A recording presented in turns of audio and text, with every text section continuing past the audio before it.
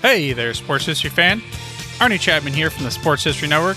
Now, before you jump into this episode, I wanted to share with you an exciting giveaway we have going on with Home Field Apparel.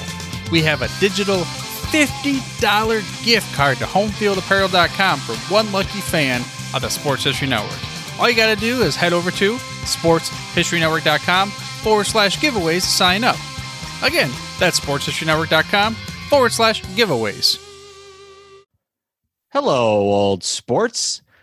Welcome back to the Hello Old Sports podcast on the Sports History Network.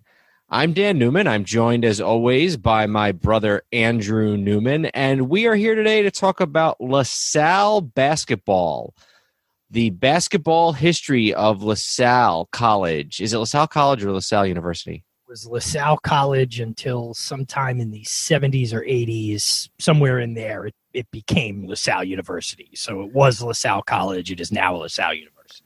We're going to leave that in. We would cut something like that out, but I think that given that there actually is an explanation, because, folks, I was confused because I thought I'd heard Andrew refer to it as LaSalle University, but then I'm looking at the Tom Gola biography by David Grzybowski, who you'll hear us interview here in a few minutes, and he refers over and over again to LaSalle College. So my confusion was warranted, but... And also, just to follow up on that, and to add to the confusion, which when we talk about, when we go to when we have the interview and talk about the high school, because there's a high school that's associated with the school, that has always been LaSalle College High School and still remains LaSalle College High School, even in the 30 to 40 years since the university.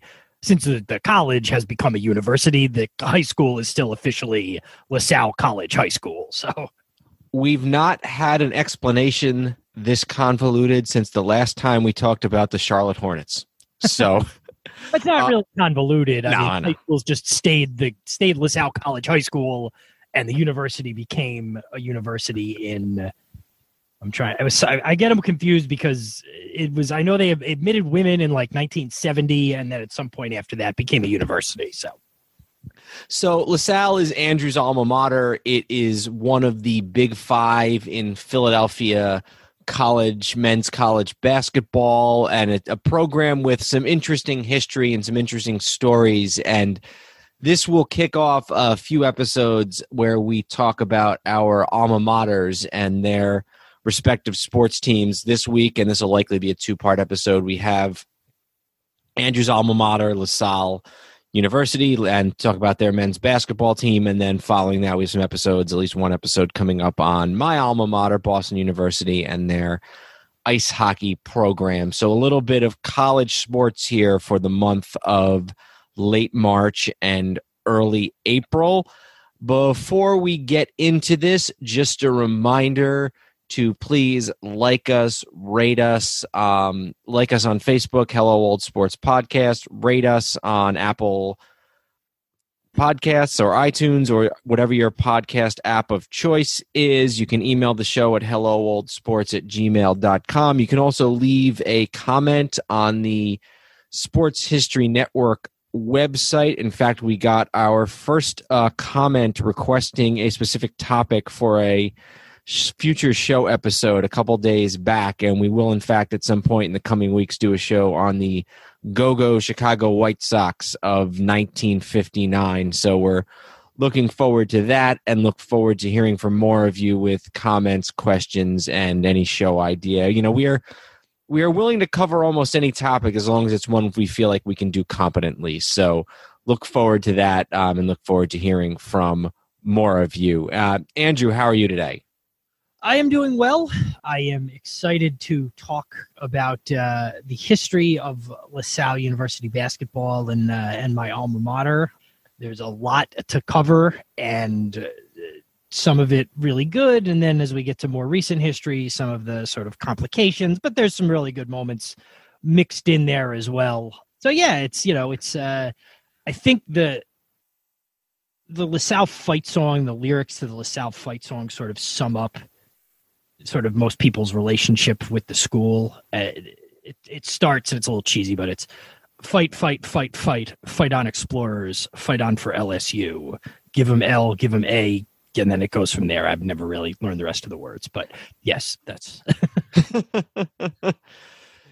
So obviously the reason that we're doing this is because they're Andrew's alma mater and he knows a lot about it, and we thought it would be an interesting topic. But this is interesting because I think we'll get a little bit of this when we talk about BU hockey in the coming weeks as well, which is that there's this culture around these sports, whether it's, hockey in the Boston, New England area, or basketball, and particularly college basketball in Philadelphia. It's really kind of unique in that you have, 5 or 6 teams in men's college basketball in Philadelphia, all of which have their own stories, all of which have been prominent in various times throughout the last 70 or 80 years. So it really is, in addition to the story of a single college, it's also really it's a good examination into a sort of a sports culture, a subculture in the city of Philadelphia.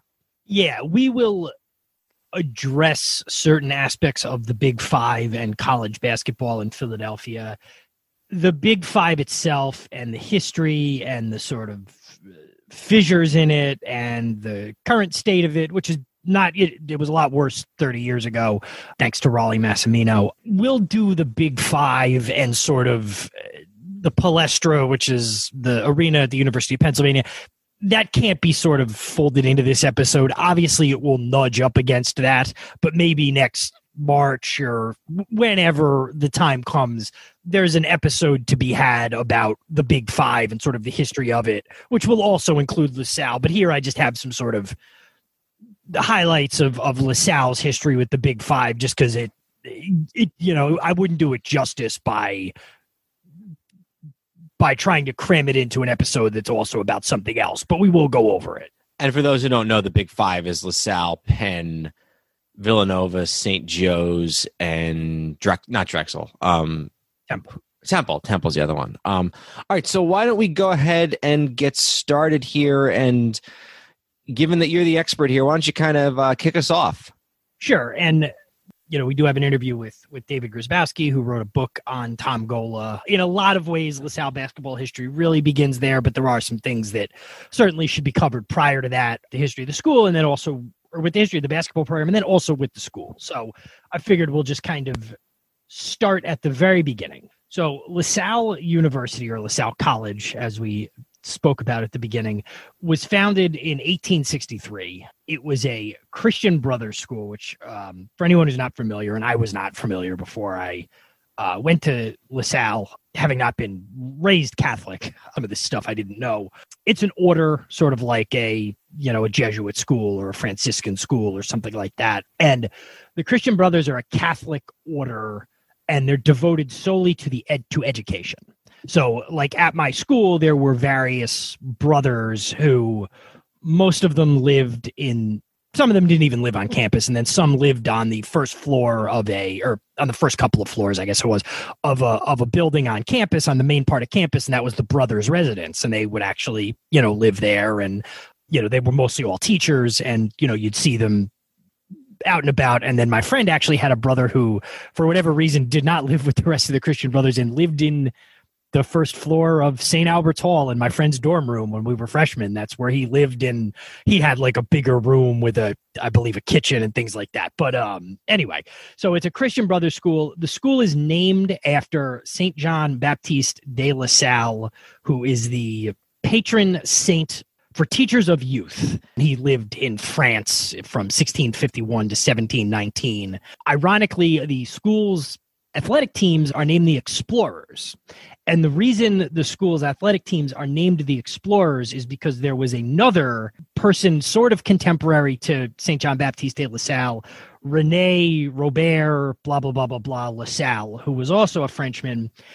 And he was an explorer, like in the vein of Christopher Columbus and Vasco da Gama and all of them. So early on in whether it was the 30s or the 40s or whatever, a Philadelphia sports writer, before the team had an official name, referred to them in the newspaper as the Explorers. Even though it was a different LaSalle? He didn't know that. So Okay. I guess assumed it was named after the LaSalle, who was an explorer. So sort of like how, the Highlanders, the New York Highlanders became the Yankees. And one of the reasons for that was it was shorter for newspapermen started just calling them that. That was sort of the genesis of the LaSalle explorer name, and it's stuck to this day. And it's kind of unique. There's not too many other explorers. So the school, and we'll get into the basketball program in a minute here. The school kind of bounced around initially when it was founded. It had some different locations throughout the city. This was the 19th century and sort of different one building places at one point in Center City and then in a few other areas of the city until ultimately in 1930, they settled on 20th and I'll pronounce it correctly for this. It's 20th and Olney. It's Olney.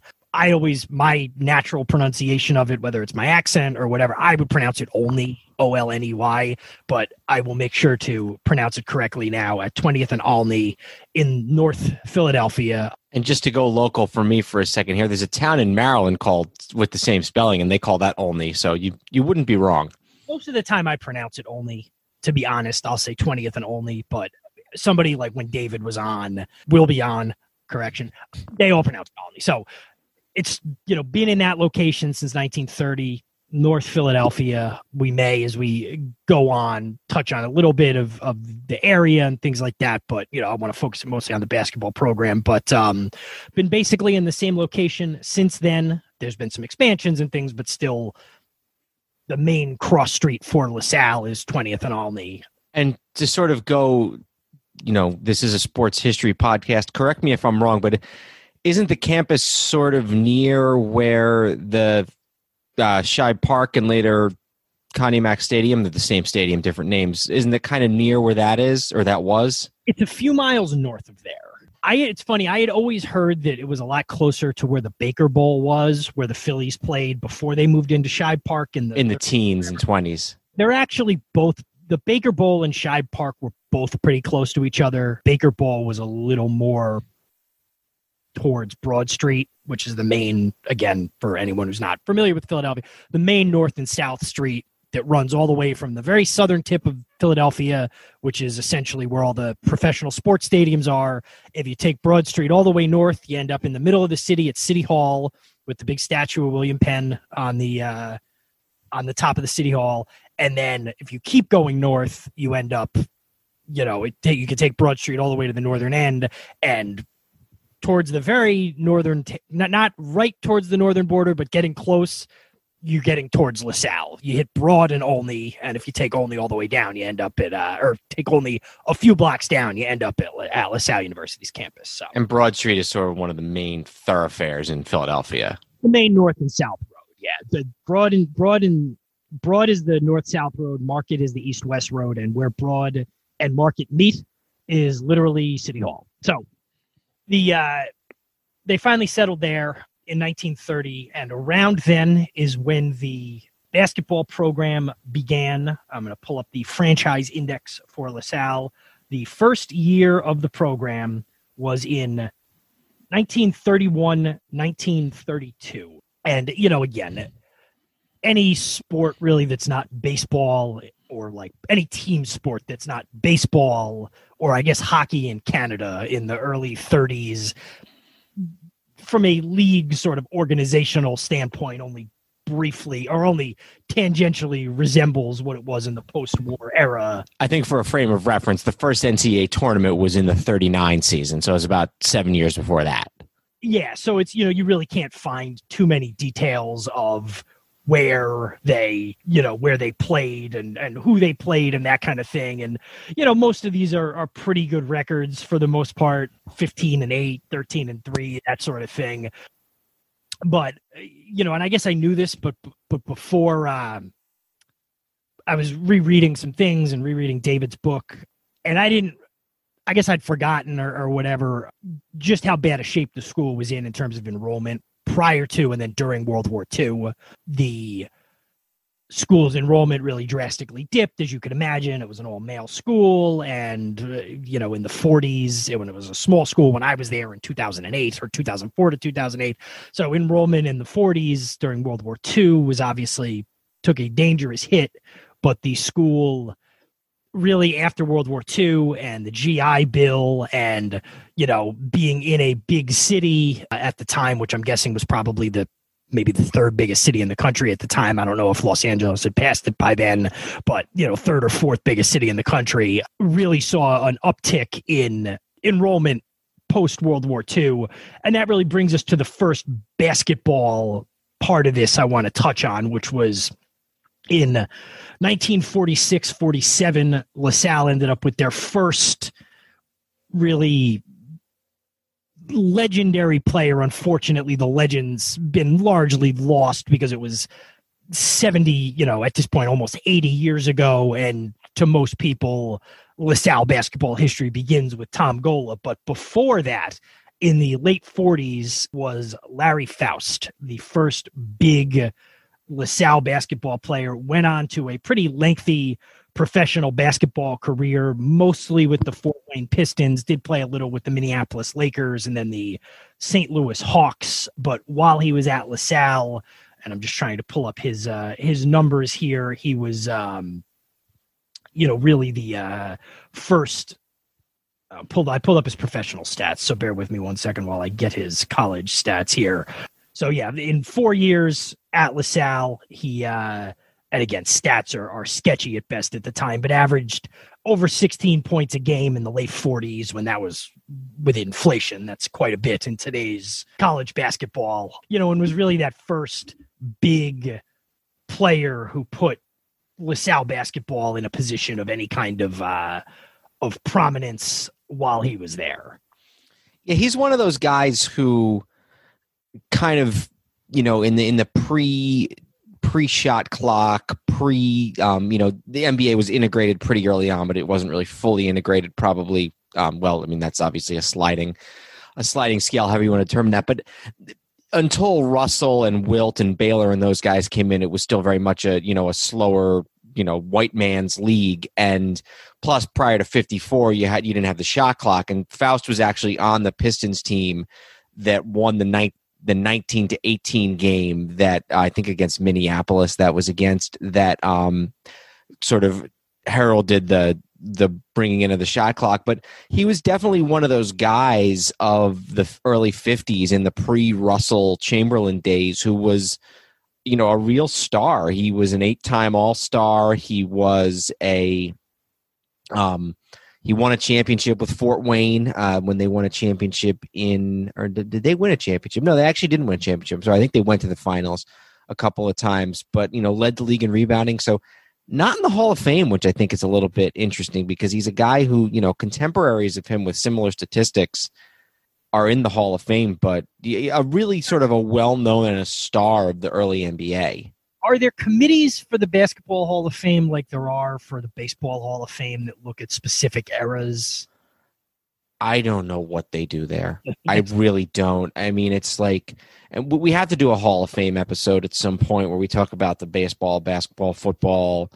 Maybe we'll talk about hockey. Maybe we'll even bring some, maybe we'll even talk about, rock and roll and wrestling just to kind of, do the whole Hall of Fame thing. We have to do an episode like that one day, but the Basketball Hall of Fame it's a nice idea, but it's, when you get an NBA star and then a Division II coach and then the all-time leading high school basketball, the all-time winningest coach in the history of South Dakota high school basketball, and then you get somebody who was a star in, the Czech Republic in the 1980s. It's just, I have no idea what the logic is to who they let in and why in the Basketball Hall of Fame.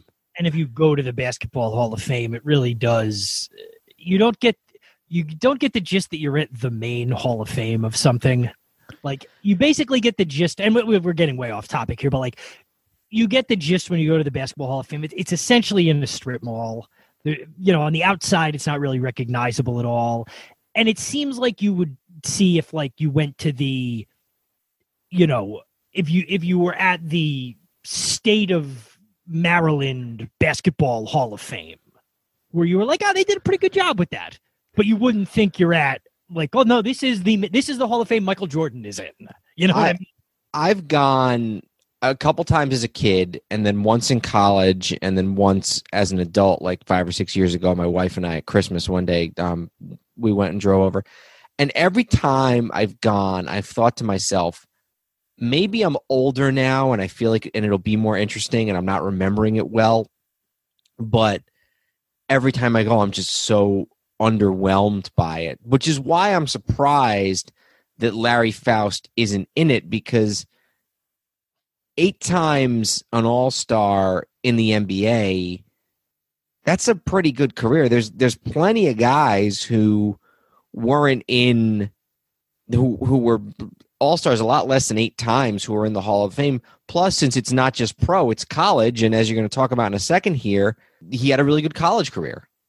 It was also the first time, while Faust was at LaSalle, they made the postseason for the first time, actually twice in 48 and 50. They made the NIT, and as we'll talk about with David, the NIT was a very big deal at the time. I will say that sometimes LaSalle fans or people talking about LaSalle history, it's a little rough because they talk about LaSalle winning the NIT in 1952, and they're like, you don't understand, the NIT was a bigger deal than the NCAA in 1952. But then they won the NCAA in 1954, and it's like, well, they won a national championship. And it's kind of like, okay, so it's shifted in 1953? Is it? So the NIT was a much bigger deal than it was now, or ever, but it obviously the NCAA tournament still existed as well. So they got there twice with Faust, once losing to Western Kentucky in the quarterfinals. And then in 1950, they actually won a game against Arizona and then lost to Duquesne in the second round in the quarterfinals. And then the next year after Faust was gone, they made the NIT as well in 1951, losing to St. Louis. That 1951 team was also the first year. So again, it was the year after Larry Faust had left for the NBA, and it was the first year that they had a new coach that year, and it was Ken Leffler who took over, and he would be the coach the next several years as LaSalle experienced the greatest stretch that they ever have by a mile, and what will forever be known as the Tom Gola era at LaSalle. So before we get to our interview, just a point on the NIT thing. I think maybe the way that might have stopped probably around that time in the early 50s. I think sort of after the CCNY scandal in the early 50s, college basketball started to mean a lot less in New York City, and the NIT has always been played in New York City. And so I think right about then, when New York loses its college basketball prominence, is when you start to kind of see the NIT receding a little bit. Yeah, no, it's just funny that it's always like, well, in 52 it was huge, and then by 54 the fact that they won the NCAA was so much of a bigger deal. I was like, well, all right. I mean, they were both big. You can say that, but Absolutely. So with that, and since I have now invoked the career of Tom Gola and the absolute height of the glory days of LaSalle University basketball from 1952 to 1955, we will now go to an interview we conducted with another LaSalle alumnus who wrote a book a few years ago on Tom Gola. I actually spoke to him while he was getting ready to begin the sort of push of the book being published. He was just sort of letting some different alums know what the book was going to be about and that it was going to be coming, and his process for writing it. So certainly a look into somebody that, while a huge figure, maybe doesn't have the national footprint that he should for somebody who had such a long and storied career in basketball. So with that, let's go to our interview with David Grzybowski as he talks about his book on Tom Gola, Mr. All Around: The Life of Tom Gola. Okay, so we are now joined by David Grzybowski to talk about Tom Gola. The really beginning of the LaSalle basketball discussion can't start anywhere else but Tom Gola. And David, a few years ago, I spoke to when he was writing a book about Tom Gola called titled Mr. All Around, The Life of Tom Gola. It's a very good read on a subject that, there's really not as much out there as you would kind of hope from a book standpoint. First of all, David, how are you doing tonight? Doing great. Thanks for having me. Appreciate the opportunity to talk LaSalle basketball and, of course, about Tom Gola. So thanks for having me. Absolutely. Yeah. When we were putting the book or putting the episode together, my brother suggested, he said, "Oh, didn't you talk to somebody who wrote a book about Tom Gola a few years ago? We should try to reach out to him and get something going." That's actually a good place for us to start. Sort of your process for writing the book. You grew up in the Philadelphia area, correct? Correct. Yep. Before going to LaSalle, sort of growing up, were you familiar with Tom Gola at all, or his, place in sort of college basketball history? Not at all. But ironically, I grew up in the Juniata Park section of Philadelphia, so I'm pretty up to date with the Catholic League basketball hype in Philadelphia. And I actually, as a kid, went to, I think, North Catholic versus LaSalle high school championship game when they played at Gola Arena when I was in probably third, fourth grade. So that's the only time I ever heard of Gola as the arena. But going to LaSalle, I never knew of his legacy. And obviously I kind of unearthed that and grew to that as my years gone by. But just to be blunt, I didn't know anything about Gola before I got to LaSalle. Yeah, and I'll just real quick mention, and probably later on in the episode I'll opine on this, but the arena at LaSalle is named after Tom Gola. It's called Tom Gola Arena. And unfortunately, the arena is probably not a fitting namesake to the man and his career and contributions to LaSalle, and some of the problems with the arena may surface later on in the episode when we talk about some of the more lean times for LaSalle. But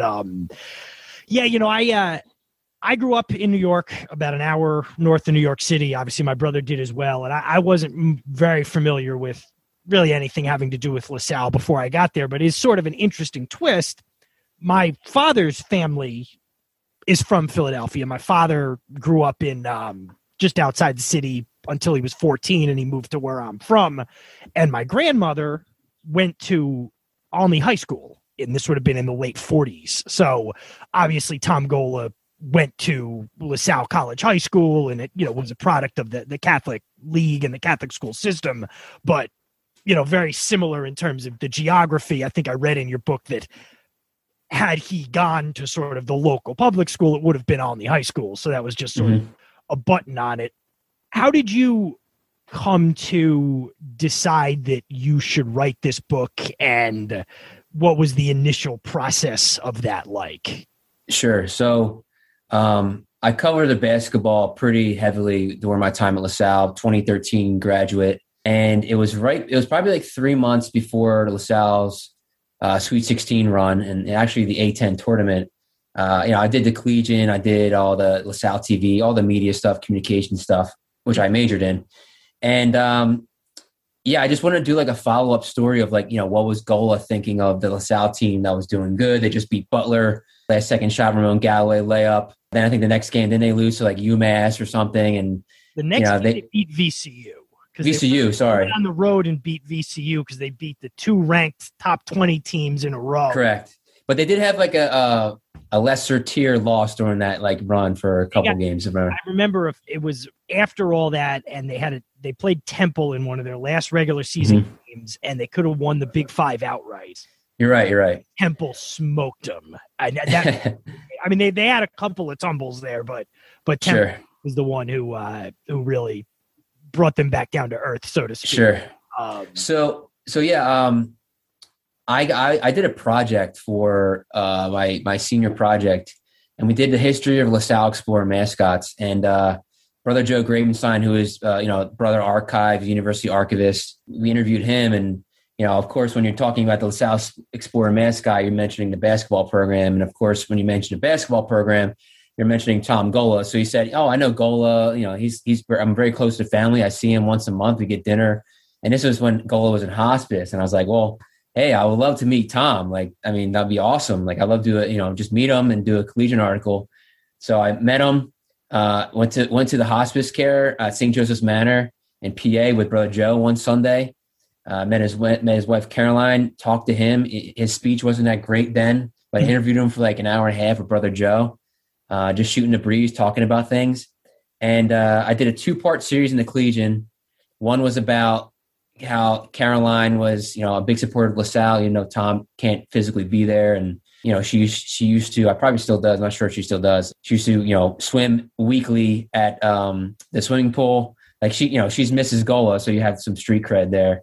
Oh. And I did a 2-part series on it, and I interviewed him like probably a month and a half before the A10 tournament, and when LaSalle was like building up to be on the bubble.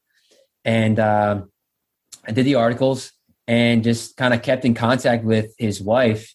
And, Brother Joe was like, someone should write a book about Tom Gola. His life's crazy. And, I always appreciate the people, because I was in the TV field for a few years, kind of still am. I work in the media business.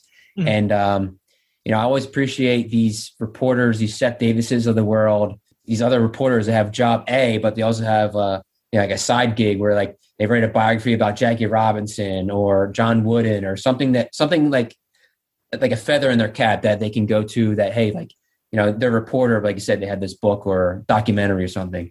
Mm-hmm. And randomly I was like, I want to write a book about Tom Gola. And the stars aligned, called his wife, and he got the okay. And, as I was doing the research, like stars aligned, and it really was kind of like meant to be. So it went from, I guess where I'm getting at, it went from being a school project to a newspaper idea to actual book. Probably took about 5 years to complete. But if you dwindle it down, probably took about three-ish, because, obviously it wasn't my, I wasn't writing nonstop every day for 5 years. It just took time and everything else. But it's kind of cool to have a project turned into a book that you can get on the shelves. I started at LaSalle in August of 2004 because I graduated in 2008. So I started in August of 2004, which was not the best time for LaSalle basketball. But right around then, learning about the history of the program and things like that, I had always, even back then, been led to believe that Tom Gola was sort of, he was alive. And I know you talk about the fall in, 2003, where he had the fall that kind of, I remember right around the Sweet 16, there was also a Daily News article where somebody from there had gone to interview. Yep. Maybe it was the Inquirer, one of the two papers. No, it was Dick Girardi, because it's funny. I actually did the same interview with Gola. I mean, obviously, listen, Dick Girardi's a legend. I'm friendly with Dick. He's a great guy. And I was like, man, I had this exclusive for the Collegian. And then Dick did it in Daily News. And I was like, man, Daily News, Collegian, clearly, like, who cares about a kid writing about, a newspaper article for a university? But I did the same. I'm not kidding. I did the same kind of follow-up like 3 months before, and I just never put it out. Mm-hmm. And then, because I don't know if you remember, the Daily News had Gola on the front cover. It was the back cover was like, what does Tom think about LaSalle? And it was kind of like, what's Tom up to lately? How's he doing? And what does he think of the 2013 squad? So it's kind of cool. Yeah, and I remember sort of being blown away, just because I'd always been led to believe that he was essentially like, for lack of a better word, like totally gone. Sure. No, totally. I understand. They weren't able to get really much out of him. So to see that, there was obviously limitations in a lot of ways, but you're still able to get some sort of information, and prompted. He was, familiar with, he was able to give you something. I was pleasantly surprised by that. And then, obviously after that would have been early 2015 that he finally passed. So, certainly it was timely to get that written. And again, we'll move into some of the actual stuff about his life, but just once again to plug it, it's Mr. All Around, The Life of Tom Gola. It is a little, I understand you have to do what you have to do. It is a little frustrating when I look at the jacket of the book and it's got the Temple logo right there. Put out by Temple University Press. Is that right? Yeah. It's funny. I don't say I'm a Temple hater, but the only things I like about Temple is Temple University Press and Fran Dunphy. And John Chaney. I like John Chaney too. But I was fortunate enough that he was the coach the first 2 years I was at LaSalle, so we got to see a couple of games of him, cool. Up close and personal. So, and David, I just want to raise a point here. You talked about John Chaney and Fran Dunphy, for that matter. You interviewed some really interesting people for this. Mm-hmm.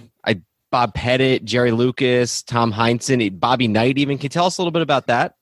Sure. Yeah. Bobby Knight was the most nerve-wracking phone call I ever called in my life. Tracking down, I mean, the coolest thing for me is actually tracking down these people. Mhm. Bob Cousy, like I went through Tom Gola's phone book with his wife and just said, okay, Bob Cousy, you think this is still his number? And lo and behold, it's his number still works from a phone book that was probably created in 1960, 1970. And the phone worked, and he picked up, and I said, hey, Bob, it's David. I'm writing a book about Tom Gola. Can I get 40 minutes of your time or whatever? And, I had that kind of, contact. And, I said, talking to Cheney, talking to Dunphy, all these guys were just great. And, talking to Bob Pettit is a legend. Jerry Lucas, Tommy Heisen. Tommy Heisen actually just passed away a few months ago. So, yeah, it's really cool to I kind of want to listen back to some of the legends I talked to just to see, because I've recorded all my interviews. Mhm. They're kind of raw because, where there's a lot of it's being done on the phone or in person. I've only did probably 15 or so interviews in person because obviously, I'm not going to go up to Boston to interview Cousy, although that would be awesome. Yeah. Don't get me wrong. But yeah, I think interviewing these legends is probably the coolest part for me is, like you said, going through a phone book and be like, oh, wow, I wonder if, stars, I forget how the old school phone books work, but, you got to figure out the letter and the number, and it worked. I'm like, holy crap, this is kind of cool that, Bob Cousy has had the same number and probably lives in the same house since 1965. And, and it was kind of cool to kind of bring that to, the forefront and actually get an interview. So it's kind of cool. And I'd imagine, and this is speculation, but a guy like Cousy or even Bob Knight, they're probably more willing to talk about something like Tom Gola, somebody like Tom Gola, who, I mean, how many times do you think somebody wants an interview with Bob Cousy about his days as the Celtic, with the Celtics, or with Bobby Knight? How many times has he had to answer the same questions about, Indiana or whatever? But then it's like, hey, here's this guy who, I mean, how often in the last 30 or 40 years do you think they even get asked about Tom Gola? They're probably willing to speak since it is such a, unique topic, at least in terms of the narrative. So yeah, totally. And also too, I'm doing this for my next book I'm writing now, and I'm finishing up this summer. And, you just got to always make that extra phone call. Jeff Pearlman, who's a New York Times bestseller writer, he's written a lot of great books, talked to him, picked his brain, and he says, always make that extra phone call because you never know. Yeah, on a piece of paper, you're making a list. Oh, so-and-so was a janitor or the water boy. But guess what? That if you call that person, they might have the best story that you can put in your book. Or then let me call the next door neighbor who doesn't live there anymore, but knew his son and played with his son or vice versa. So it's kind of cool to unearth those stories. And again, and the cool thing, kind of going back to what you said, like everyone wants to talk too. Like selfishly, sure. Like you talk to Cousy, like I'm sure he'll tell you about stats, accolades, and Bill Russell and so forth. But you got to beef them up a little bit. It's kind of a long process. So you got to like grind into it and not just be like, hey, what do you think about this? Just like, be interpersonal and then get to the crux of what you're trying to go after. Did Bobby Knight say or do anything that made it nerve-wracking, or was it just the fact that he was Bobby Knight and you knew who he was? Yeah. He left a voicemail on my phone, and I don't think I have it anymore. Oh, geez. I'm trying to, after this, I'm actually going to see if I have it. But I went through their, I think I went through Indiana or maybe Texas Tech's athletic department. Department. Sorry. And, they kind of gave me like, hey, I'll pass it on your information. I'm sure he gets like requests all the time for stupid stuff. And, one day I just had a voicemail. I was like, David, Tommy Knight, I heard you want to talk to me. And, I think it was like a 20-minute conversation. And, I think I got a few like kind of like very direct answers. Like, what do you think of Gola? Well, he was great. Okay. But like, that's great. I understand that, but tell me about like, I try to get those long-winded quotes, not just like, what do you think of Tom Gola? Oh, he was a great basketball player. But like, tell me, all right, paint me a picture. And, instead of, you got to set it up, whereas he gives you the story of him listening to the radio as a kid, listening to the 1954 championship game or 1955 game against Bill Russell in San Francisco. It was very nerve-wracking, and it's definitely a highlight. And And again, definitely add some street cred to put down the book that, I talked to these legends, and Bobby Knight, I mean, living legend and frightening phone call, but it was fun. Absolutely. So this is actually a pretty good segue, talking about some of the stories and things. And we mentioned John Chaney, and I'll dive into your book here, and this will bring us right before Tom Gola was preparing to go to LaSalle. So this would have been 1951. He was a player at LaSalle College High School, which at the time was actually still located within the confines of LaSalle College. At the time, it was all in the same area. And for anyone who doesn't know, city of Philadelphia, the college basketball landscape is kind of divided in two. There's the Catholic League and there's the Public League. And having gone to LaSalle College High School, Tom Gola was named the Player of the Year at his high school. And then John Chaney was actually the Public League Player of the Year the same year. And they had a banquet at the Warwick Hotel on South 17th Street in Center City, Philadelphia. And David, you want to just quickly talk to us about that story? I'm in the bathroom at the hotel. It's funny. I actually heard Chaney say this story on WIP probably the week after he passed, and I didn't know about it, so I made sure to get it in the book in some capacity. But to be brief with it, it's kind of, I think they're at the Markman Awards ceremony, like you said, and John Chaney's trying to borrow or doesn't have, the best garments, and he didn't have a suit to wear. So he had a overlarge kind of sports coat, kind of looked out of whack, and they're about to announce his name pretty much in the ceremony, and no one could find John Chaney, and Gola goes in the bathroom looking for him, and he's hiding because he's kind of embarrassed the way he looks because, he's probably wearing like a 2XL or XL, and he's probably a size smaller or a medium or a medium, size jacket. And Gola goes into the restroom, finds Chaney, and kind of tells him, hey, man, like, I'll go with you. Like, I got your back type of thing, which was kind of cool. And it kind of shows the relationship that Gola had, with people, with players. And, for back then, let's be real, African-American and a white man interacting with each other, was probably, that's another barrier that I think also shows back then too, that they were very, interactive as people, as races, as players. Like, Gola played against Chaney and vice versa. So kind of cool to see him take under his wings a little bit. And that kind of story, him like hiding in the bathroom. It's kind of cool. It probably wasn't too long after that where John Chaney wasn't timid or embarrassed by basically anything. That might have been one of the last times he felt that way. You tend to think sort of like how you mentioned Bobby Knight as a kid listening to him. In my mind, Bobby Knight was never a kid. He been in that sweater and yelling and screaming at people from the time he was born. It's kind of the same thing. John Chaney, to me, I have no problem picturing him in like ill-fitting, wrinkled clothes because that was how he looked at Temple. I have I still almost can't process him being like having to be coaxed out of a bathroom to, just to briefly touch on the recruiting aspect of it. What I was surprised was it came down to LaSalle. Obviously they were going to be, being a Catholic school in the city he went to and having gone to LaSalle College High School, they were going to have an inside track. I was surprised that the team that he chose LaSalle over was North Carolina State. I would have thought it would have been, another Philadelphia school, or certainly not a school. Like, it's hard to imagine a guy born and raised in Philadelphia in that time and place in a sort of ethnic environment, and suddenly in the early 50s, he's going to go to North Carolina. It's hard to imagine that. Yeah. It's ironic too. I actually lived down in Raleigh, North Carolina, like 10 minutes from NC State when I was finishing this book. So actually, at one point I never got anything, but I was actually going to go and see if NC State had any like archival stuff to like back in the 50s of them recruiting Gola. But yeah, it's kind of interesting. Gola's mom was kind of the influence with Gola staying local because number one, she just wanted to see her son play. Number two, he's from a large family, 4 or 5 kids in the household. Their grandmom lived them at one point, so it was a big house, and they went a very close-knit community. Catholic upbringing had a lot to do with that too, because with the Christian Brothers, and I'm sure, yes, Gola probably could have got paid off. His family would probably have been well prepared if someone made an offer like NC State or Kentucky. But yeah, I was surprised too that NC State was kind of in the rings to get Gola, but it kind of makes sense because they had the high school basketball like all-star games back then down south, so.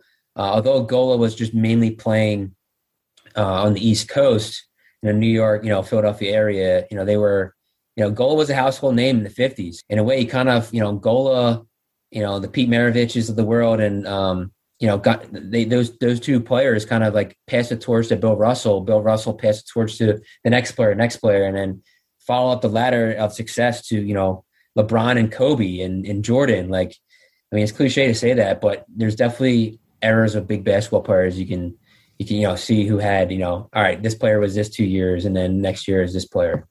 But yeah, NC State, it would have been a totally different book if he went to NC State, and I probably wouldn't have written a book if he did go to NC State. So luckily he chose 20th and Olney. It's funny too, because this was right around the time when Frank McGuire goes to UNC in the early 50s. And, Frank McGuire was a born and bred New Yorker and goes to UNC. And that's where you start to see these players from the Northeast, from sort of these urban, ethnic, Italian, Irish, German players, Jewish players going down to the South and specifically to North Carolina to play. So it's interesting. It makes sense to me that around that time, a North Carolina school was a candidate for a guy from Philly. Totally. And also kind of non-Gola, kind of makes sense, but I kind of talked to enough people and I couldn't get it to be accurate, but it goes back. I'll bring it back to what I'm talking about with recruits. But like at one point, someone told me that Wilt Chamberlain was almost going to come to LaSalle. I don't know if you guys heard that story as well. I know that's always been one of the sort of great what ifs from back then was, what if Wilt, and again, for anyone who's listening, although most people listening to this podcast are familiar with sports history, but Wilt Chamberlain is also from the Philadelphia area. He went to Overbrook High School, and it's always been sort of the thing of, what if he had stayed? What if he had gone to one of the local schools? LaSalle was a couple of years off of the Gola era where they won a national championship. You had all these high profile, for the time, schools there. What if he had stayed and gone to one of those schools? And this segues nicely into a Wilt Chamberlain quote about Tom Gola, which he said at one point, I don't know when he said this, but he said, when I was growing up, you whispered the name Tom Gola because he was like a saint.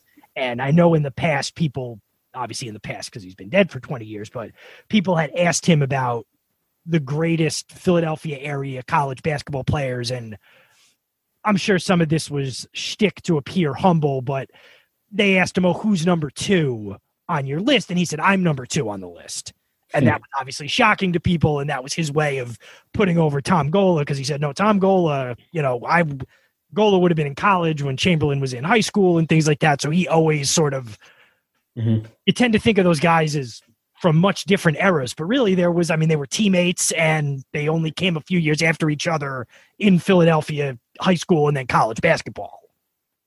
Yeah, it's really interesting. I mean, like the whole Wilt thing, they had a great relationship. Like Gola spoke at Wilt's funeral or services or ceremony, whatever you want to call it. And, that says a lot. And, the fact that someone like Will is saying that, and, when I saw those quotes, I guess I kind of like, is this a cliche quote? Because, I am a LaSalle grad. I'm trying to like write the best version of like, what do people say about Gola? But a lot of people said that, like, Bob Cousy had great quotes about Gola. It wasn't just Will, but it kind of shows the street cred of his impact. I mean, can you imagine if Will went to LaSalle, like, he goes visit Kansas and comes back in a brand new car or gets, incentive to go out there, which ironically is still the same in 2021 as, Zion's doing whatever. I mean, I don't know if that's not like proven, or I guess it is now. Or athletes get stuff. It is what it is. People go to Duke, UNC, big schools for a reason. But on a sidebar, I'm not trying to go on a side podcast discussion. But can you imagine if Wilt goes to LaSalle? That changes the next 10 years of that. And then can you imagine if Kobe even went to LaSalle with those Kobe stories? I mean, could you be having the all-time leading rebounder in NCAA history and one of the top 2, top 5, top 10, depending who you talk to, people go to LaSalle? I mean, LaSalle would be a totally different university and school if those 2 players actually went to LaSalle.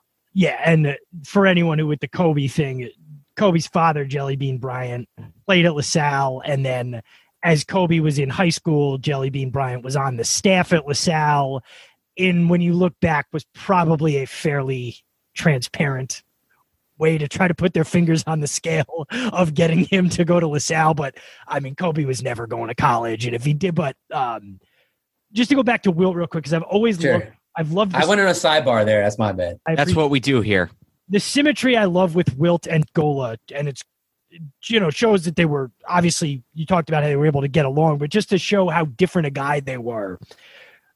Wilt Chamberlain very famously, when he was playing for the Sixers, essentially lived in New York and would come down, the day of the game or whatever for practice, but he wanted to live that New York playboy life in the 60s and then, still play for the Sixers. Whereas Gola, when he came back from very briefly with the Warriors when they moved to San Francisco, played with the Knicks. Philadelphia didn't have a team for a couple of years there, played with the Knicks, but spent a lot of his time commuting from Philadelphia where he was, had his family and his sort of roots. So just to kind of show they both made the same commute, but the opposite way and for very opposite reasons. So. Yeah. And going back to, making that extra phone call for an interview, Dave Budd from the Knicks was one of those extra calls, which ended up being, him telling me that they both lived in the area. Dave Budd lived in New Jersey. Gola obviously still lived in, Fox Chase neighborhood.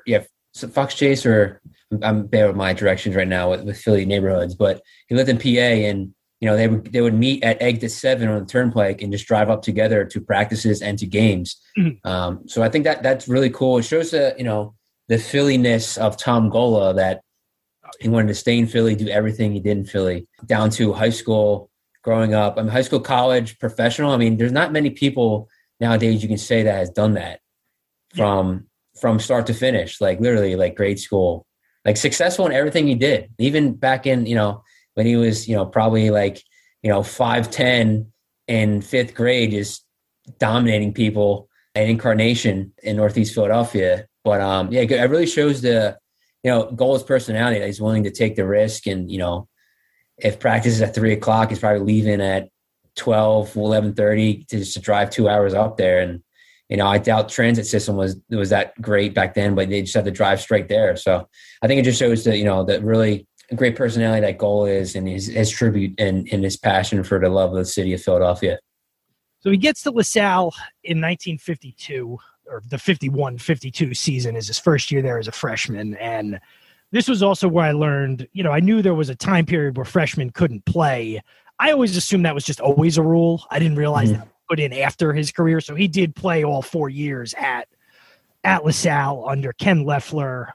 As freshman year, we talked about he decides to stay at LaSalle or stay in the area instead of North Carolina State. They win the NIT, and the NIT was certainly a very, very big deal, almost on par with winning the NCAA championship, I would say at that point. There may have been times earlier where it was bigger. I think by the 50s, it was probably, pretty neck and neck. He's pretty quickly the best player on the team and really sort of establishes himself that he's the biggest deal from a college basketball standpoint in the city as a freshman. Yeah, actually, NIT was actually flipped to what it is today. NIT was bigger than the NCAA tournament back in the 50s, or at least the early 50s. And Gola kind of caught great strides because at a time when the NIT was very popular, so was Madison Square Garden, and which is, he's in the Madison Square Garden Hall of Fame. LaSalle would play there probably at least 2 or 3 times a year against big names. And, it's kind of back in the 50s at MSG, that was like the Mecca. I'm trying to think of an example now would be the Mecca, because I feel like there's like 80 Meccas of basketball now in NBA and the basketball. Find a comp now just because it's so, spread out. But yeah, it was sure. Madison Square Garden was in a lot of ways the center of the sports world. Teams would come and play games at the Garden. Neither team would have anything to do with New York City. They just come, you'd have North Carolina come play LaSalle or something at the Garden. Neither team have anything to do with New York. Yeah. And then on top of that, boxing and the professional sports, the Knicks, Rangers and everything. And it, and this was a time when stuff was much more regionalized. So like if you played really, they always say that 10 years later with Walt Frazier, one of the reasons he got signed by the Knicks was he had a dominant NIT final with Southern Illinois and at the Garden, obviously. And they were like, oh, we should pick this guy. And so yeah, he's in the Madison Square Garden Hall of Fame. So they win the NIT in 52, again, just to sort of underscore how different it was. Then they had a parade down Broad Street from LaSalle to City Hall for winning the NIT. He was the co-MVP of the tournament, 22 points in the final against Dayton. And then this part I wanted to touch on because I thought this was interesting. That off season, and correct me if I'm misstating any of the facts, they ended up playing Kansas in the Olympic trials where the winner of that game would get half their team on the Olympic team. Is that right? Yeah. And again, that's one of those things where it's kind of like, oh, wow, I didn't know this. And as I kind of unearthed things in the book, a lot of these examples came to be. But yeah, I mean, can you imagine if that happened today? Like, that would be really cool to see, Zion team up with, 6 guys who are NBA players and they're playing whoever overseas, Czech Republic in, the Summer Olympics or something. But yeah, that was kind of definitely unique. I'm not sure exactly. I can't remember correctly what year that ended, but again, that was one of those things where it was, I believe the game was at MSG or. I have this section up here. It was, it says they Jayhawks ended up defeating LaSalle 70-65 at Madison Square Garden in front of 11,000 people. So.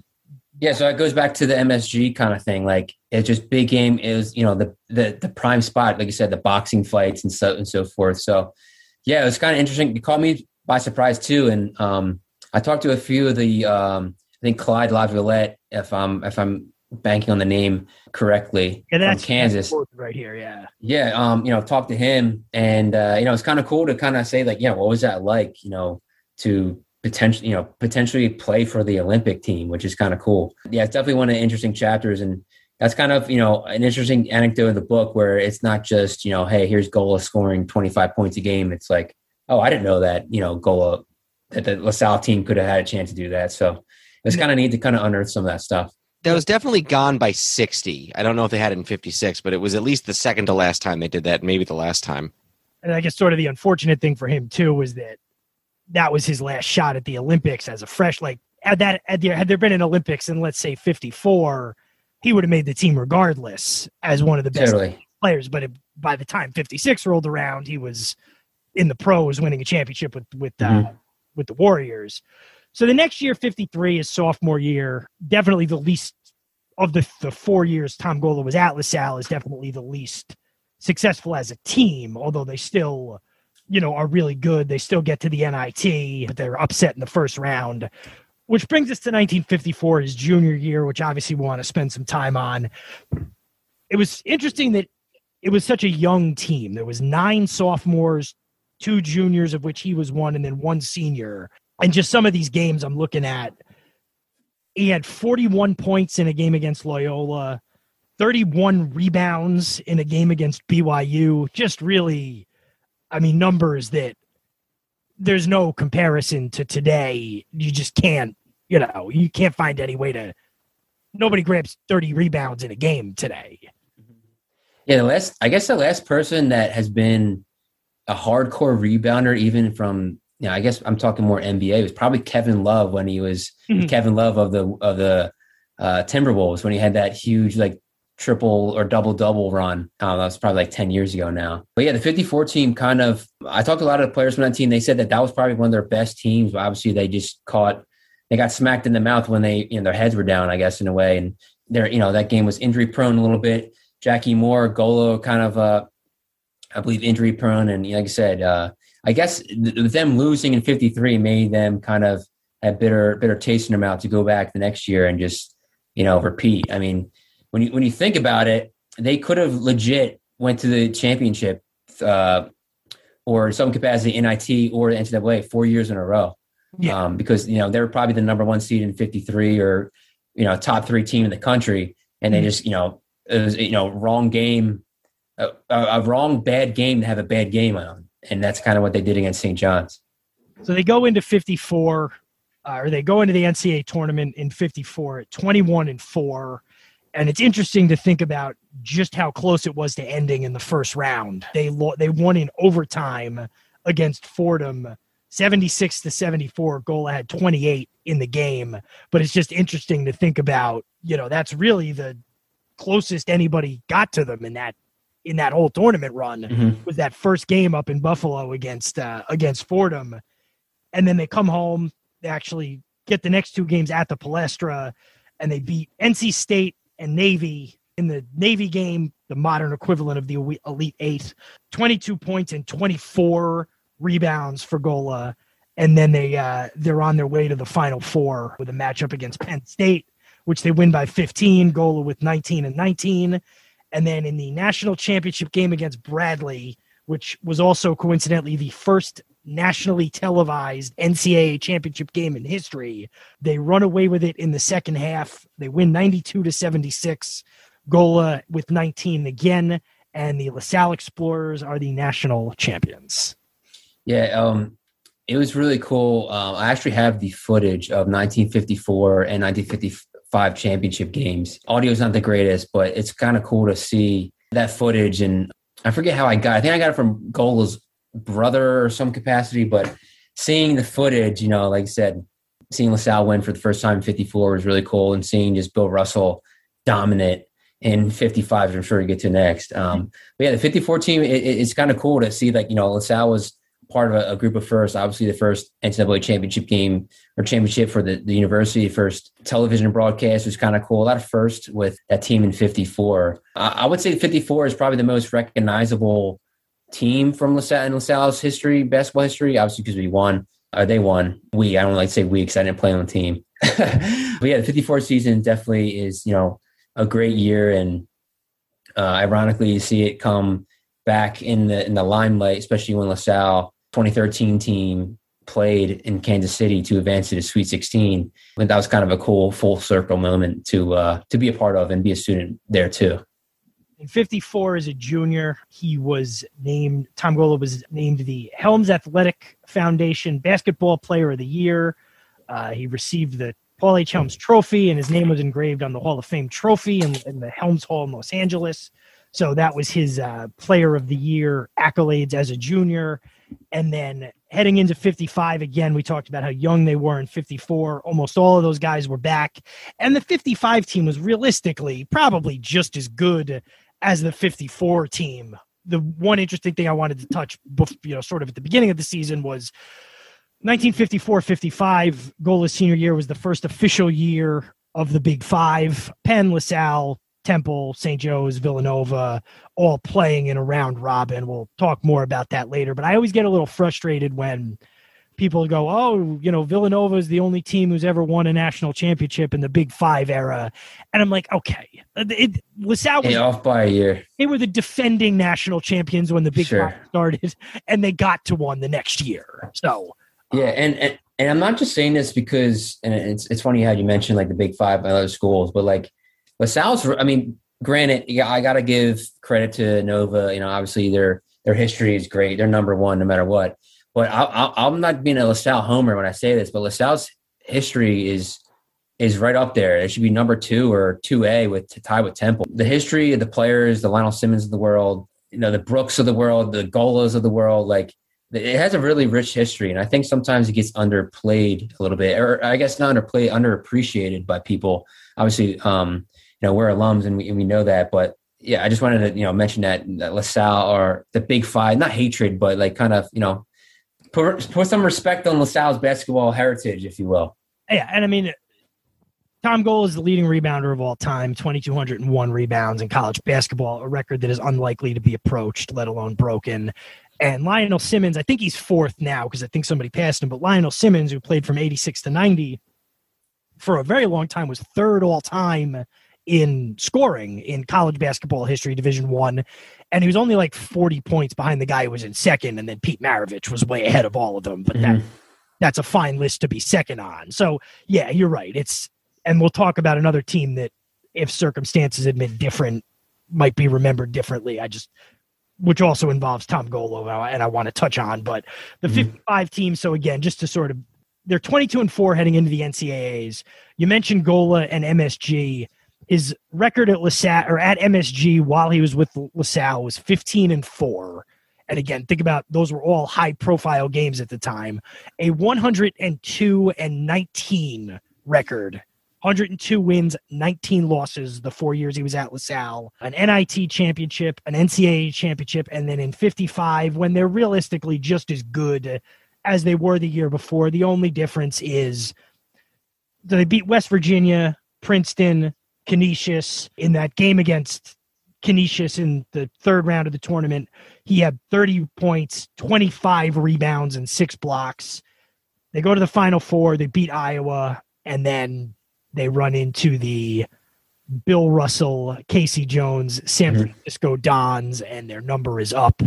But hard to argue with losing to that team who was on their way to 2 straight championships. Sure. Those 2 players you mentioned are 2 that man and myself that I couldn't get to interview for the book. Casey Jones, who obviously has passed away, I believe recently. His health wasn't the greatest. I tried tracking him down if I could get anything before, obviously, I didn't want to bother him, so forth. But I put in so many requests and got to at least knocking at a door to interview Bill Russell, and just never happened. I even thought about going to one of his random signings in New York or somewhere and just be the journalist in me and just like ask him, hey, can I get 5 minutes of your time? Or even ask him one quote. I just wanted to have one quote in the book that I got that would be, say, I interviewed Bill Russell, and I didn't do it. I'm kind of pissed I couldn't get that for the book. That's the only thing I'm mad about what I didn't get. Yeah, and he's sort of famously a little bit reclusive, even to, with justification. But, he was even sort of not somebody who really wanted to hear from a lot of people, even in Boston for a lot of years after he retired. I know we want to get to a little bit to his coaching years, but I just wanted to ask, I guess, both of you guys a question. So I lived, grew up in New York like Andrew. I've lived most of my time in D.C., and I went to school in Boston. So kind of, Philly's like the one city that I don't have a lot of specific sports fan experience. But I know like here in D.C., you always have things in a city that are part of sort of like the big ticket sports history when people talk about, 5 minutes on the sports history of the city. So like, DC, obviously we have football, and we got a little bit with the Bullets. We got a little bit with the Caps, now the Nationals, and there's these different college teams. There's the Maryland teams with Lefty Driesell in the 80s, and then there's Thompson and the Ewing teams. And, in New York, even though it's not really a college basketball town, you hear about St. John's, you hear about Seton Hall. Do the Gola LaSalle teams that won the NCAA tournament, do they ever get talked about sort of in the mainstream sports history discussions in Philly, or is it just kind of, it's so long ago that it's not really talked about? Yeah, I think it's so long ago. I mean, there's nothing negative to say that, but yeah, I think I agree with that. Like, it's the only person I think that gets the limelight is Gola himself when you talk about like, 50-ish team. And there's no problem with that. But yeah, I mean, 54 is a long time ago when you think about it. I mean, black and white games and, gray TV, was TV even color back then? Like, I don't even think so. So I guess to answer your question, I don't think that team gets the publicity, but I think just Gola just kind of takes that and at the forefront of all that. I don't know if you agree with that, Andrew. Yeah, I mean, my experience is obviously a lot more limited. I lived down there in college, and I've obviously been back, but not lived there full time since 2008. And certainly things have happened: the Eagles Super Bowl, the Phillies World Series, since the Villanova championship since then. But the sense I always kind of got with when I was there, that like when college basketball was talked about beyond people who had a real interest in it, it was the Villanova championship in '85, and then sort of the Big Five in generalities, the Palestra, and they used to all play at the Palestra, and, the 60s and 70s, and throwing the streamers on the court and things like that. But you rarely heard specifics about any of the other teams, although, again, I was there the year after the Jameer Nelson St. Joe's team was so they talked about them, but you didn't hear a lot about. I mean, it's the same with New York and DC. I remember the Northeast cities are pro towns. You'd like them to have a little more room to talk about college. And I think Philadelphia, especially with the Big Five, they do talk on just the radio or, casual conversations more about college sports than in some of these other cities. But realistically, they're pro towns. In Philadelphia, it's the Eagles and then Flyers and the Phillies. it's hard to find people who go back earlier than the 60s at this point in really anything, just because how old would you have to be to remember 19? You'd have to be at least in your late 70s at this point to remember that 1954 team, right? But yeah, nobody ever like diminishes it. It just doesn't come up. So they lose that game, and I do want to, jump ahead in a second. They lose in 54. I thought it was interesting where you talked about him getting all these offers to play professional baseball, even though he hadn't really played baseball in, decades since he was a kid. Just because I want to make sure we get into this. So he has his pro career with the Warriors to start out, who were in Philadelphia at the time, right into winning a championship. You mentioned Wilt. He didn't play in the Wilt Chamberlain 100-point game. He wasn't even there because he was nursing an injury. Warriors moved to San Francisco, gives it a shot for half a season, doesn't really want to stay out there. Family doesn't want to stay out there. Asks for a trade back to the closest team, which at the time would have been the New York Knicks because the Sixers hadn't started yet. Begins his local political career in Philadelphia, and then in 1968 is called upon by his alma mater to come back. Can you just talk briefly about the circumstances that led to him coming back to LaSalle to coach in 1968?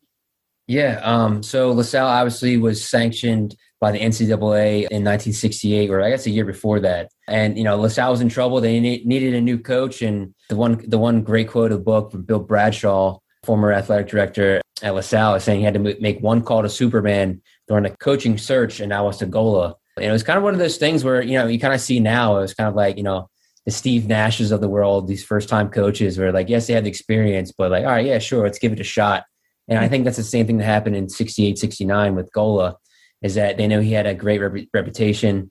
He has his resume speaks for itself. He was a big name to put, butts in the seats, and also to just maybe, bring some street cred back to the program. So Gola comes on that year in 68, 69, has this awesome, great team, 23-1. But obviously they can't do anything because they're sanctioned by the NCAA from the previous coach. They had been sanctioned for a few different things, improper payments to players through work-study jobs with a cleaning service where they were probably getting no-show jobs and just getting paid, to do work that they weren't really doing. And then I think there was something about, wasn't it some sort of, they scouted some tournament they weren't supposed to scout or something like that, and the NCAA just really dropped the hammer on them. It was known during the year that they wouldn't be in the NCAA tournament or eligible. They have this 23-1 year, like you mentioned. I think their last game was they play like Westchester or something like that. It was like a very,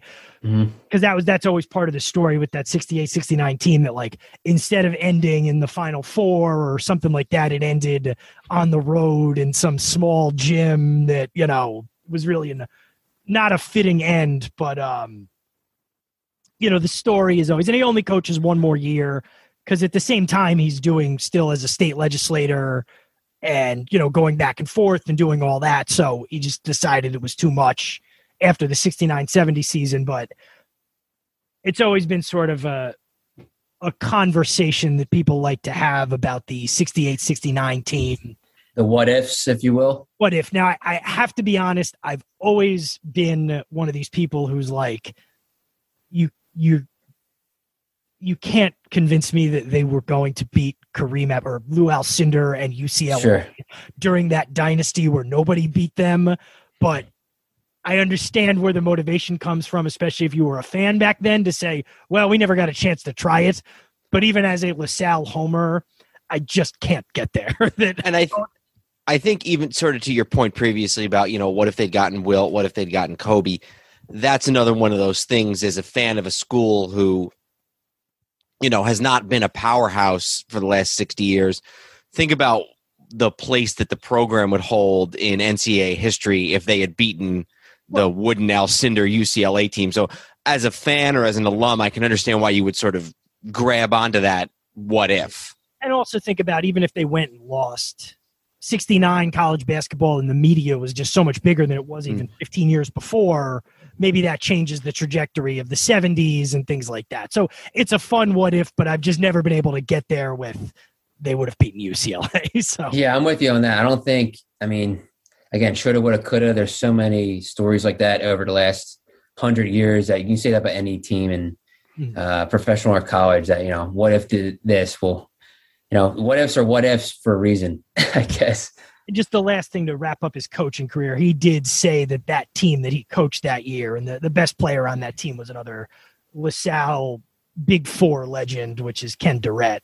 He did say that was the best team he was ever involved in at LaSalle, including the ones he was on. Whether he believed that or he was just trying to talk up his team, who knows, but they certainly had a case. So, I don't want to give the rest of the man's life short shrift, but obviously with the focus on LaSalle basketball, after that he stays in local politics and ran for mayor at one point, was enjoying retirement. We talked about the fall at the end of his life, but was there anything additional you wanted to sort of add about Tom Gola and his place in LaSalle and any larger sort of Philadelphia basketball history, college basketball history, anything like that? Yeah, I think the main thing, what I'm proud of that I wrote this book for is that it's actually a quote in the book from Brother Joe Grabenstein at LaSalle is, history stands on the legacies of others. And kind of going back to what Dan said with regards to, do people talk about X team or whatever? And it's kind of the same way of, I was meant to write this book so people can talk about Gola more and the 54 team and know about his history and know about, him as a person, a father, a neighbor, player, a coach. So I'm just kind of, just proud of the fact that people get to read this, try to do it as in depth as I could to kind of, tell his story. And I think I did just that and more. And it's really cool to see, a person who, did everything he could in the city of Philadelphia, succeed in everything he did, from politics, professional career, basketball career, college, grade school, and everything else. Not many people can say that they did all that in one city they grew up in. He was a National Player of the Year. He was a CYO champion. He won the city title with LaSalle College High School. He won the national championship and an NIT championship at LaSalle. And he won an NBA championship with the Philadelphia Warriors for good measure, and then came back to coach LaSalle. There are a few people that are more integral to the history of Philadelphia basketball. And that includes the Sixers, the Warriors, the Villanova teams, anybody you want, high schools. You simply can't tell the story without Tom Gola. His number 15 is retired by the Explorers. The arena is named after him. The name of the book is, once again, Mr. All Around, The Life of Tom Gola, and we'll make sure we have a link up to that when we put up the show. David, thank you very much for coming on. We really enjoyed it, and best of luck with the new book. Thank you. Appreciate the time. Thanks, guys. Very much. So that was our interview with David Grzybowski on the book he wrote a few years ago about Tom Gola and the Tom Gola era at LaSalle. We obviously touched on some topics a little bit out of chronology, specifically the 1968-69 team. We will get back to that a little bit later because I don't want to give that short shrift. And we got into it a little bit, but mostly from Tom Gola's aspect. But most people consider that the best LaSalle University team, or LaSalle team post Tom Gola, probably without question. So we will return to that. But just to kind of keep things sort of in chronological order, we will touch on the immediate post Gola era. So he leaves in 1950 after the 1955 season, where they're the national runners up. And as we talked about in the interview, his senior season, 54-55, was the first year of the Big Five. And this brought a few things for LaSalle that were significant. That was the first year that they began play at the Palestra. Before that, so when they won the national championship, LaSalle, and for a long time before that, their home gym was at what's called Wister Hall. And this is very weird when you first learn of this if you're somebody going to LaSalle, around my age, because Wister Hall still stands. It is a 3 or 4 story academic building, and the bottom of it is the bookstore, which was obviously where the arena was.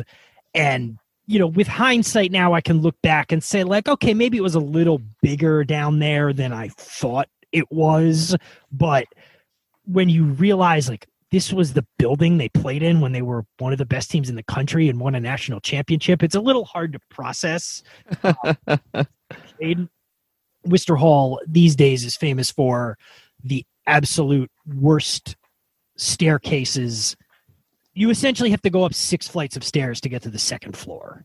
Like you look at your thing at the beginning of school year and you're like, oh, I'm on, when you're a freshman, you go, oh, I'm on Worcester 203. I only have to go up 1 flight of stairs, and you literally have to climb 5 stories to get to the second floor. And it's not a modern building, or at least it wasn't in 2006. So I doubt it's gotten any more modern. It's 1,000,000 degrees in the summer and fall. But anyway, so starting in 1954-55, what happened was all the 5 teams in Philadelphia, LaSalle, Penn, St. Joe's, Villanova, and Temple, agreed to a full round robin every year. So they would each play each other. So you'd play 4 games against your city rivals. All of those games would be at the Palestra. For a long time, every team's home gym was the Palestra through the 50s and 60s and 70s. They all played there. All 5 of them. Yes. That's just so unique. And I'm always just so struck by that.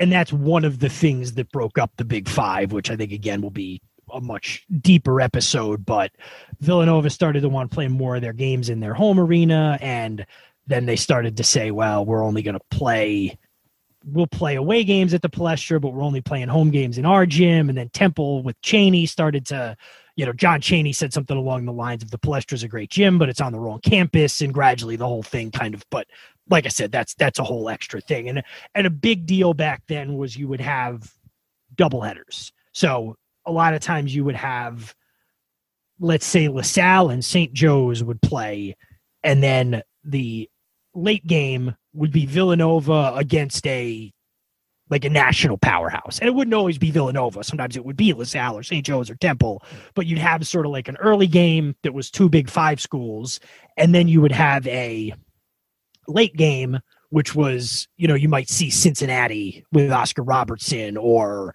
you might see Jerry West. Where did Jerry West go? I think he was at West Virginia. Jerry, and I just remember because in the Palestra Museum, they have like all the great opponents who played there. Yeah, so you'd see some of the big national stars in addition to the Big Five games, which were such a huge deal. Eventually, the Big Five, the famous, and I've been in the building when they brought it back once, but the thing that made one of the traditions of the Big Five that was famous was after your team scored their first basket, you would throw streamers onto the court. So if LaSalle scored to go up 2-0, they would, and all the fans on the LaSalle side of the building would throw streamers onto the court, and they'd clean all the streamers up. And then if Temple scored, all the Temple fans would throw streamers onto the court, and then they'd stop and clean it up. And other schools in different areas started to do similar things. So the NCAA put a blanket rule down banning it, and the Big Five tried to get a waiver. They wouldn't get it.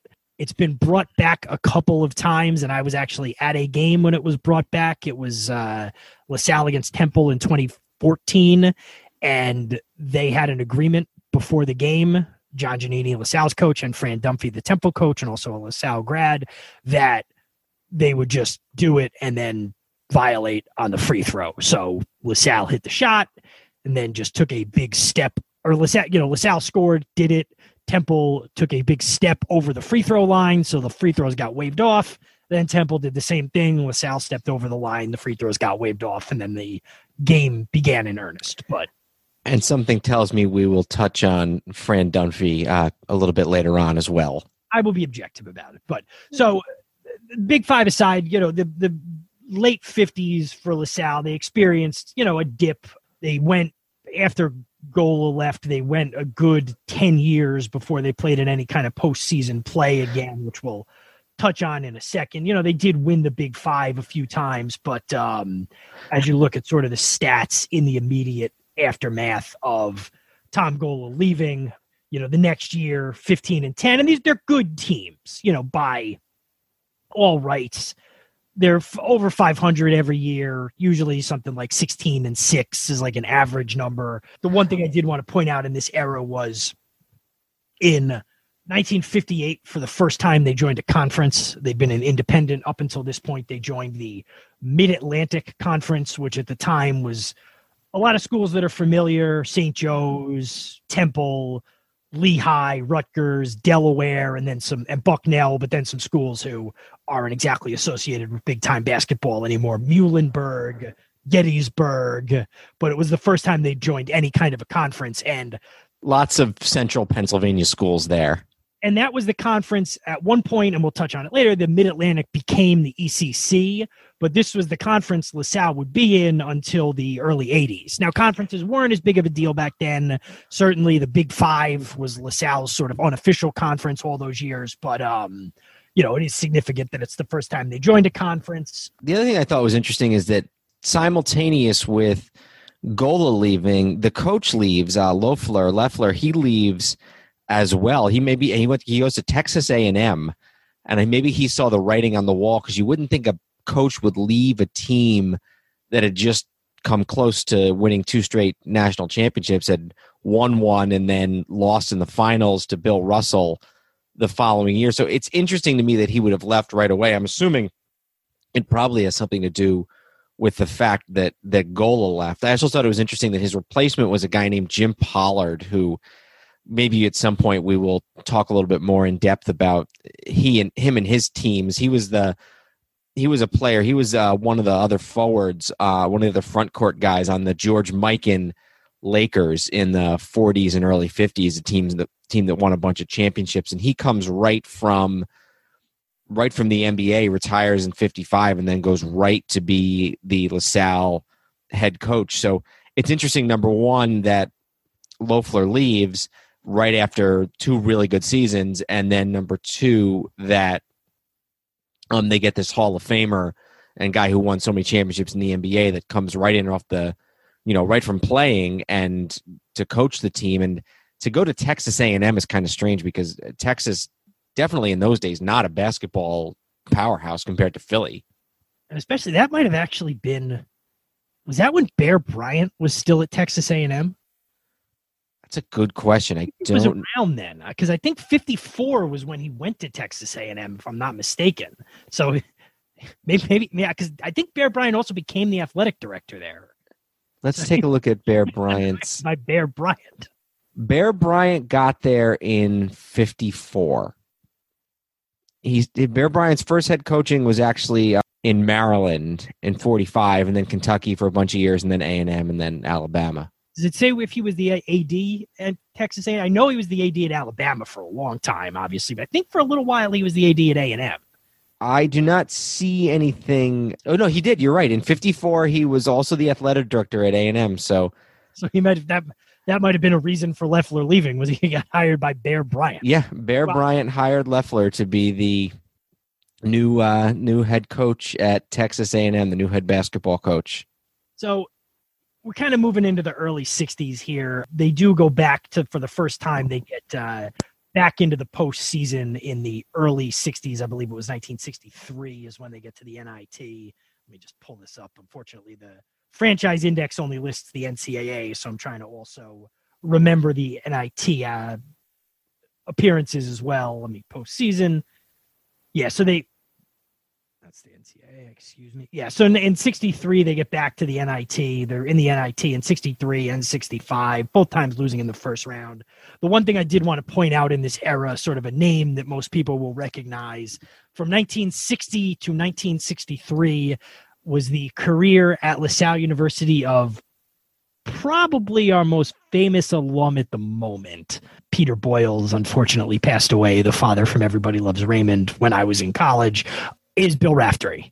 Lead color analyst on CBS, the man who screams onions, the legendary, as he's gotten older, is a legendary for his being able to outdrink men half his age. There are a litany of stories about Bill Raftery as a legendary sort of. His daughter has told stories about how he can't, his children can't keep up with Bill Raftery and his wife. I saw something on Twitter a few months ago. It was saying, I guess there was a debate about which sportscaster would you like to go out drinking with? And then somebody tweeted if your saying anybody but Bill Raftery, you don't know enough about Bill Raftery. But anyway, he's still involved, to a limited extent with the program. They have a Bill Raftery golf outing usually every spring or summer, somewhere in there, to raise money. And he's still, when the occasion arises, speaks very highly of LaSalle. Obviously, given his schedule and his broadcasting, he's not really there for games at any point, but is one of our most famous alums. That's hard to argue with. And I don't know if we mentioned this with David, but he wrote the foreword to David's book. And unfortunately, we didn't have the time to ask him about getting Raftery to write the book and his interactions with Raftery, but I'm sure that would have been interesting. We also remember Raftery. I remember Raftery because even though the lion's share of his broadcast work has been in college, he did Nets games on, I think it was Sports Channel back in the mid to late 90s for a few years. So I remember him from doing Nets games when I was, 12 or 13 years old. So, you mentioned the coaches and there's some sort of bouncing around with the coaches. Before we get into that, do you know what was Raftery? Was he a good player? Did he play in the NBA or was? I don't know if Bill Raftery played in the NBA. Let me check. Let me look at his. I mean, I know he played. He wasn't a superstar at LaSalle, but he wasn't like he didn't ride the bench or anything like that. For anyone who's listening and is like, how could you not know this? Like, who might be a LaSalle fan? I'm trying. It's tough to learn about a lot of things from 50 and 60 years ago some of which I knew already, but there's still a lot of gaps. So this was the era when freshmen couldn't play. And it looks like his sophomore year, he only played in 4 games, I'm guessing due to some kind of injury. But, in 60, 61 and 62, 63, 60, 61, he averaged almost 18 points a game. In 62, 63, he averaged about 13 points a game. So he was, the stats from this era aren't super complete, but yeah, he averaged almost a double-double because he was averaging just under 9 rebounds that second year, is what I guess would have been his sophomore year, just over 7 rebounds his senior year. Like I said, the points, in the high teens the one year and in the mid-teens the next year. So, and it looks like he was drafted into the NBA by the Knicks, actually, 82nd overall pick, which in those days was the 14th round. Today it would be the third, which doesn't exist. So he was drafted but never played in the NBA. He went right into coaching. So yeah, that was during that era. He was in retrospect, he's the most famous LaSalle alum of sort of the between. As we'll talk about, there's sort of 4 big pillar eras for the first 60 years of LaSalle basketball from 4 different sort of pillar players. We've talked about Gola, who is obviously number 1. We're going to get to number 2 in a second. So sort of the between those 2 epics is in the early 60s was when Bill Raftery was there. So you mentioned coaches, and this would be a good place to sort of, maybe wrap up half number 1 here as we go, talked about Tom Gola and the early origins of the program and immediately following Gola and sort of the history of the school.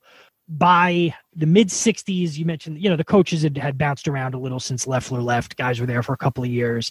And there was a guy named Jim Harding who was there as the coach. By 1967-68, they had assembled some really good talent on the team.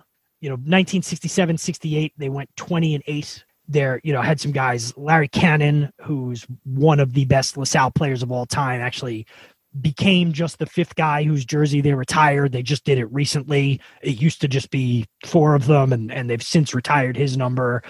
They had a guy named Bernie Williams, no relation to the later baseball player, Fatty Taylor, Fran Dunphy, later to be the coach of the Penn Quakers and Temple Owls, Lefty Irvin, who was also was a future coach of LaSalle later on. So they had assembled this pretty good core team. In 1968, they finally got back to the NCAA tournament for the first time since the 1955 NCAA championship game. They lost to Columbia in the first round. And as the 1968, as they looked forward to the 1968-1969 season, there was plenty of reason to be optimistic. And the coach was this Jim Harding, who only coached them for 1 year. And this is a quote. I don't know if you were going to read this from Mr. Grabowski's book here, from David's book, and apparently his big thing was he was like a Vince Lombardi type. He was a guy, hard practice, yelling, all that type of thing. And in fact, one longtime sports writer in the Philly area, and again, this is in David Grabowski's book on Tom Gola, said, if the WWE had been as popular then, Jim Harding would have been the perfect Sergeant Slaughter. He was a tyrant. He was a bully. He was one of those my way or the highway type of guys. Yeah, and that was actually when I got this book. The first time I opened it happened to be to that page, and I'm a big wrestling fan, so I was like, I happen to open this book, and the first thing I see is a reference to Sergeant Slaughter, which I certainly was not expecting in a book about Tom Gola. Harding is only there for a year for reasons we will get into in part number 2, as Tom Gola reappears on the scene at LaSalle University, and one of the most famous seasons of all takes place. All right. Well, you can look forward to that in episode number 2. Thank you again to David Grabowski for joining us, and check out his book, Mr. All Around, The Life of Tom Gola. Join us next episode for even more LaSalle University basketball. Until then, I'm Dan Newman. And I'm Andrew Newman. Fight on, Explorers. Goodbye, old sports. Hey there, sports history fan. This is Arnie Chapman, a.k.a. the Football History Dude, and I wanted to thank you for stopping by to listen to another episode here on the Sports History Network. Our podcasters are passionate about uncovering and sharing sports stories from yesteryear. And if you didn't know it already, we have over 30 shows across the network covering all sorts of sports history topics. In fact, here's a glimpse into one of our awesome podcasts here on the network. Join George Bozica, the president of the PFRA, and myself, John Bozica, each month for the Professional Football Researchers Association official podcast. We'll discuss the history of the game, the many names of the game, and so many different things for you, making the history of football not only entertaining, but fun at the same time, as we join you on the Sports History Network on the official PFRA podcast. How about that? I bet you're super hyped to go listen to that new podcast, right? Well, to learn about this show and all the other podcasts on the network, head over to sportshistorynetwork.com/podcasts. Again, that's sportshistorynetwork.com/podcasts. Head over there today to find your next favorite sports history podcast.